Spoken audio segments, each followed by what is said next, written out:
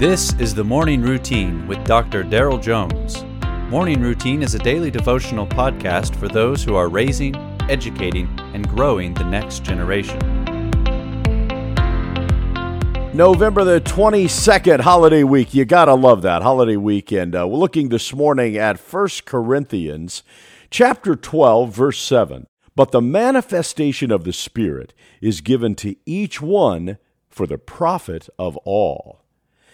Today's passage is part of a larger discussion that Paul is having with the church in Corinth regarding the gifts of the Holy Spirit, the work in the life of a Spirit-empowered Christian.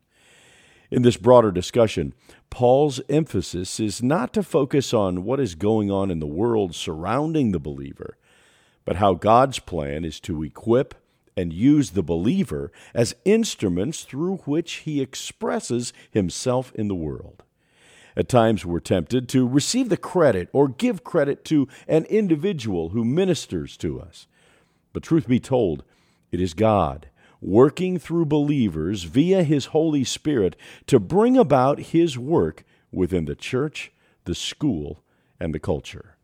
As Paul continues his discussion with the Corinthian church, he urges believers not to ignore the Spirit's gifts and to covet earnestly the best gifts.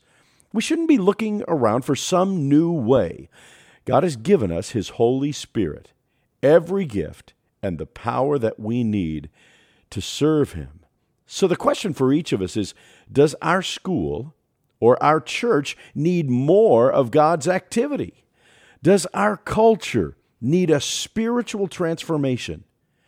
God's plan is the manifestation of the Spirit working through you and given to each one for the profit of all. May God bless you today as you go about His work. You have been listening to the Morning Routine brought to you by the Herzog Foundation and hosted by its president, Dr. Daryl Jones. For more information, please visit herzogfoundation.com.